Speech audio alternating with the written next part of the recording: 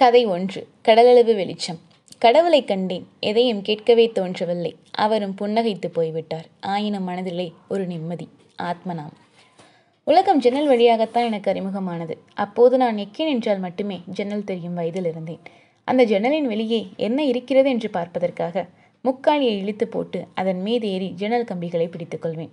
வெளியே சதா அலைந்து கொண்டே இருக்கும் வெயிலை பார்ப்பது எனக்கு ரொம்பவும் பிடிக்கும். ஊர் சுற்றும் ஆசை எந்த வயதில் முளைவிட துவங்கியது? ராமநாதபுரம் மாவட்டத்தில் சிறு கிராமம் ஒன்றில் வந்த என்னை உலகின் விஸ்தாரணத்தை நோக்கி அலையச் செய்தது எது? எவரது நிழலை தொடர்ந்து நான் சென்று கொண்டிருக்கிறேன் என்று எத்தனையோ முறை யோசித்து பார்த்திருக்கிறேன். என் நினைவில் எப்போதும் பசுமை மாறாமல் இருப்பது ஒரு ஜன்னல் மட்டுமே. உலகம் என்னோடு அப்படித்தான் உறவு கொள்ள துவங்கியது. 7-8 வயதுகளில் ஜன்னலை பிடித்தபடி வெளியே பார்த்து கொண்டிருப்பேன். தெருவில் இறங்கி விளையாட பயமாக இருக்கும். ஜன்னலுக்கு அப்பால் ஒரு வேப்ப மரம் இருந்தது. அதன் பின்னால் சில வீடுகள் இருந்தன. அதற்கும் பின்னால் சில தெருக்கள் இருந்தன. அதற்கெல்லாம் அப்பால் ஆகாசம் இருந்தது. எனக்கும் ஆகாசத்துக்கும் இடையில் ஒரே ஒரு ஜன்னல் மட்டுமே இருப்பது போல் தோன்றும். தண்ணீருக்குள் ஒரு மீன் குஞ்சை விட்டால் அது எத்தனை லாவகமாகவும் சந்தோஷமாகவும் தண்ணீரின் பிரம்மாண்டம் பற்றிய பயமின்றி நீந்தி போகிறதோ, அப்படி இந்த ஜன்னலை கழற்றி எடுத்து விட்டால் நானும் காற்றில் மிதந்தபடியே ஆகாசம் வரை செல்லக்கூடும் என்று கற்பனை செய்து கொள்வேன். ஆனால் ஜன்னல்கள் மரத்தால் செய்யப்பட்டவை. வளைக்க முடியாத இரும்பு கம்பிகள் குறுக்கே பொருத்தப்பட்டவை. ஒரு மக்காச்சோளத்தை கடித்து தின்பது போல இந்த ஜன்னலை கடித்து தின்ன முடியாது. மரத்தில் இருந்த இலை தானே உதிர்ந்து விடுவது போல வீட்டிலிருந்து ஜன்னல் உதிர்ந்து போய் விடாதா என்று கூட யோசித்து கொண்டிருப்பேன். ஆனால் ஜன்னல்கள் இரக்கமற்றவை. கண்ணீரால் கரைந்து கொள்ளும் மாய கண்ணாடி போன்றிருந்தது. வீட்டுக்குள்ளேயே 4-5 பசுமாடுகள் கட்டப்பட்டிருக்கும் அளவுக்கு பெரியது எனது வீடு. அதில் நான் நின்று பார்க்கும் ஜன்னலைப் போல 7 இருந்தன. ஒவ்வொரு ஜன்னலுக்கு வெளியேயும் தனித்தனியான ஆகாசம் இருப்பதாகவே நம்பினேன். ஜன்னல்கள் பகலோடு மிக நெருக்கமாகவும் இரவோடு பகைமை கொண்டிருப்பதும் ஏன் என்று அப்போது புரியவில்லை. சில நாட்களில் நான் பார்த்து கொண்டிருக்கும் போதே மாலை வெயில் அடங்கி குபுக் குபுக் என்று குமிழ் விடுவது போல் இருட்டு கசிந்து பெருக தொடங்கும். என் கண்முன் இருந்த வேம்பை, வீடுகளை, தெருக்களை இருட்டு தன் கடைவாய் பற்களால் மென்று தின்றுவிட்டது போல யாவும் மறைந்து போய்விடும். இருட்டுக்குள் கண்களால் துழாவியபடியே உலகம் எங்கே இருக்கிறது என்று தேடிக்கொண்டிருப்பேன். இருட்டை உற்று பார்த்தால் அது உன்னை பிடித்து கொள்ளும் என்று வீட்டில் இருந்தவர்கள் பயமுறுத்தி ஜன்னலை மூடுவார்கள். வீடு அப்போது ஒரு தீப்பெட்டி போலவும் நாங்கள் அதற்குள் பதுங்கி இருக்கும் தீக்குச்சிகளைப் போலவும் இருப்போம். இரவில் உலகம் என்னவாகிறது?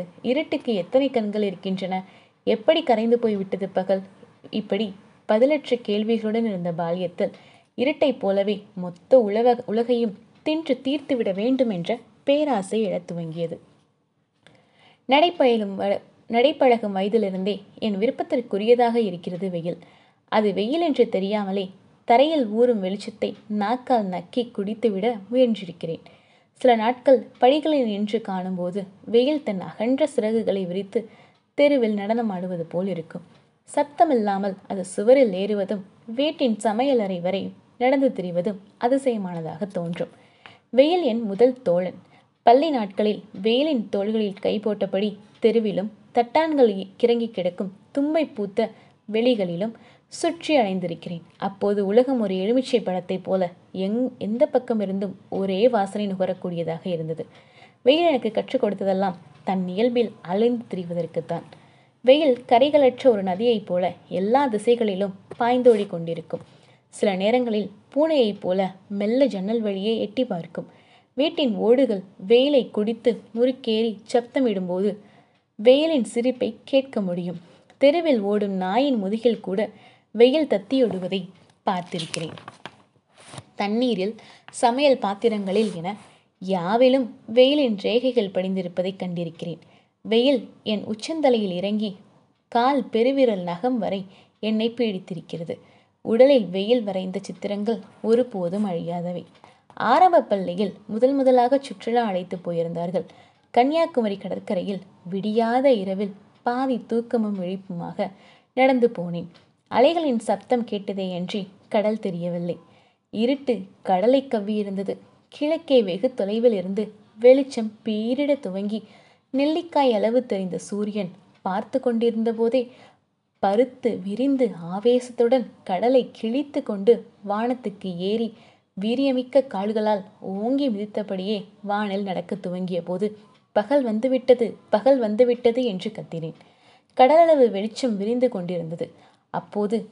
அப்போதுதான் வெயில் கடலை விடவும் விசாலமானது என்ற நிஜம் புரிய துவங்கியது. வெளிச்சம் உலகின் கடைக்கோடி குத்துச்செடி வரை பரவி நீண்டது. இருளின் சுவடே இல்லை. துடைத்து வைத்த கண்ணாடி போல உலகம் பளீரென தெரிந்தது. சூரியனோடு உறவு கொள்வது எளிதானதல்ல. சூரியன் நம் தலைக்கு மேலாகச் செல்லும் ஒரு விண்கோள், பரவசமூட்டும் பொருள். வேறு என்ன இருக்கிறது உலகில்? சூரியனை நேர்கொள்வது எளிதானதல்ல. நாம் ஒரு தாவரமாக இருந்து பார்த்தால் மட்டுமே வெளிச்சத்தின் ருசியை அறிந்து கொள்ள முடியும். வெயில் எங்கே செல்கிறது என துவங்கிய கேள்விதான் என் பயணங்களுக்கெல்லாம் முதல் புள்ளியாக இருந்தது. மிக அதிசயமானதொரு நாளை போல் நினைவில் தேங்கியுள்ளது. கரடியை கூட்டிக் கொண்டு ஒருவர் வந்து நின்ற பகல். அப்போது எனக்கு 10 வயது இருக்கும். கரடியை கூட்டி வந்தவன் மெலிந்திருந்தான். அவனோடு இருந்த கரடிக்கு உடல் முழுவதும் மயிர் அடர்ந்திருந்தது. கரடியின் கண்கள் பழுப்பாக இருந்தன. அக்கண்களுக்குள் கரடி வாழ்ந்த காடு ஒளிந்து கொண்டிருப்பது போலிருந்தது. கரடிக்காரன் தெரு தெருவாக கரடியை கூட்டிச் சென்று வித்தை காட்டினான். கரடியின் வலது கையில் ஒரு கடிகாரம் கட்டப்பட்டிருப்பதை சிறுவர்கள் வியப்போடு பார்த்து கொண்டிருந்தனர். கரடி என் வீட்டின் வாசலில் முன் வந்து நிற்கும் என்று நான் கனவிலும் யோசித்தது கிடையாது. ஆனால் அன்று கரடி தன் 2 கால்களையும் தூக்கி வணக்கம் சொன்னபடியே வாசலில் நின்றிருந்தது. கரடிக்காரன் தான் மலபாரிலிருந்து நடந்தே வருவதாக சொன்னான். அம்மா ஒரு தட்டில் சாதம் கொண்டு வந்து அவனிடம் நீட்டிய போது கரடிக்கு சாப்பிட ஏதாவது தர வேண்டும் என்றான். நான் உள்ளே ஓடி ஒரு வெள்ளரிக்காயை கொண்டு வந்து நீட்டினேன். கரடி வாங்க மறுத்து என்னை முறைத்து பார்த்தது. கரடி சாப்பிடுவதற்காக தேன் வாங்க காசு கேட்டான் கரடிக்காரன். அம்மா வீட்டில் காசில்லை என்ற போதும் அவன் விடாமல் காசு கேட்டுக்கொண்டே இருந்தான். வீட்டின் வாசலில் அதுவரை படித்திருந்த நாய் தலையை சிலுப்பியபடி கரடியை பார்த்து குறைக்கலாமா வேண்டாமா என்று யோசித்து கொண்டிருந்தது. கரடிக்கு காசில்லை என்று விரட்டிய போது கரடிக்காரன் சோர்ந்து போன முகத்துடன் தனக்கு ஒரு பழைய செருப்பு வேண்டும் என்று கேட்டான். டயர் செருப்பு ஒன்றை எடுத்து தந்தார்கள். அவன் தான் மதுரைக்கு போவதாக சொல்லியபடியே கரடியை கூட்டிக் கொண்டு நடந்தான். சாப்பிட எதுவும் கிடைக்காத ரோஷத்தில் கரடி அதன் பிறகு எந்த வித்தையும் செய்ய மறுத்து தன் ரோஷம் தீராமல் தெருவில் நடந்து போனது. இந்த கரடிக்காரனோடு கூடவே நடந்து போய் விட முடியாதா என்ற ஏக்கத்துடன் அவன் பின்னாடியே நடந்து போனேன். அவன் திரும்ப பார்த்து வீட்டுக்கு போ என்று திட்டபடியே நடந்தான். கரடி கண்களிலிருந்து மறைய மறைய வேதனையாகவும் ஏக்கமாகவும் இருந்தது. ஒரு நாள் நானும் இவனைப் போல கரடியை கூட்டிக் கொண்டு நடந்தே அலைவேன் என்று நானே சொல்லிக் கொண்டேன். வயது மாசையும் வளர வளர கால்கள் வீட்டில் இருப்பு கொள்ள மறுத்தன. ஆண்டின் வெவ்வேறு காலங்களில் ஊருக்குள் வந்து போகும் பரதேசிகளும் மாட்டு தரகர்களும் நாட்டு மருந்து விற்பவர்களும் ஏலம் போடுபவர்களுக்கும் உப்பு வியாபாரிகளும் பாவை கூத்துக்காரர்களும் ஊர் விட்டு ஊர் செல்வதை நியாயப்படுத்தி கொண்டே இருந்தார்கள். மரத்தை தரைமேல் வீழ்த்தும் நிழலைப் போல வீட்டின் கட்டுப்பாடுகளை என் காலடியில் வீழ்த்திவிட்டு வெளியேறி சென்றுவிட வேண்டும் என்று நம்பினேன். உறக்கத்தின் போதே ஒரு பட்டாம்பூச்சி என்னை தன் கால்களால் தூக்கி கொண்டு போய் ஏதாவது ஒரு மலையின் மீதோ பாலைவனத்தின் மீதோ போட்டு விடாதா என்று கனவு காண துவங்கினேன். நடுநிலை பள்ளி முடிப்பதற்குள் உலகின் கதவுகள் திறந்து கொண்டன. அருகில் இருந்த கிராமங்களில் தனியே சுற்றி அலைய தொடங்கினேன். வெயிலோடு கொண்ட சிநேகம் என்னை அலையத் திரியச் செய்தது. இன்று வரை ஏதேதோ இடங்களில் சுற்றியலைந்து நான் கண்டு கொண்ட ஒரே உண்மை, உலகம் முழுவதும் வீடுகள் இருக்கின்றன. எல்லா வீடுகளிலும் ஜன்னல்கள் இருக்கின்றன. எல்லா ஜன்னலுக்கு பின்னாலும் ஒரு சிறுவனோ சிறுமியோ உலகை வியப்பு கலையாமல் பார்த்து கொண்டே இருக்கிறார்கள் என்பதுதான்.